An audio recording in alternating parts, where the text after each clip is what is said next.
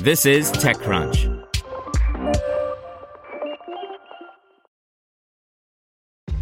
This episode is brought to you by ShipStation.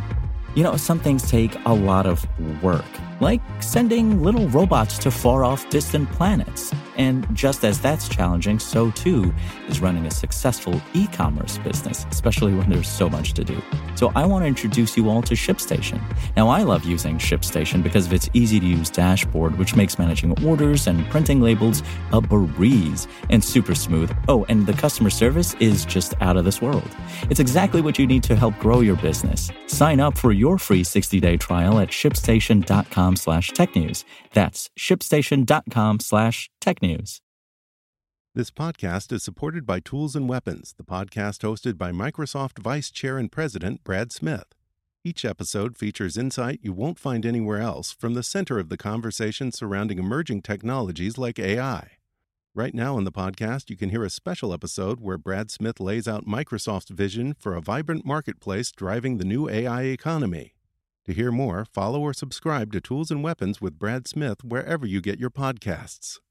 Welcome to TechCrunch Daily News, a roundup of the top tech news of the day. Brought to you by Bose. They look like tiny headphones, but new Bose Sleep Buds are uniquely designed for sleep, with soothing sounds that block out noises like traffic, snoring, and noisy neighbors. Anki is shutting down, Google Q1 earnings disappoint, and WeWork files to go public. Here's your Daily Crunch for April 30th, 2019. First up, Cosmo maker Anki is shutting its doors. We've shipped millions of units of product and left customers happy all over the world while building some of the most incredible technologies pointed toward a future with diverse AI and robotics-driven applications, the company said. But without significant funding to support a hardware and software business and bridge to our long-term product roadmap, it is simply not feasible at this time. In earnings, Google parent company Alphabet reported its quarterly earnings for Q1. Alphabet reported revenues of $36.3 billion, with diluted earnings per share of $9.50.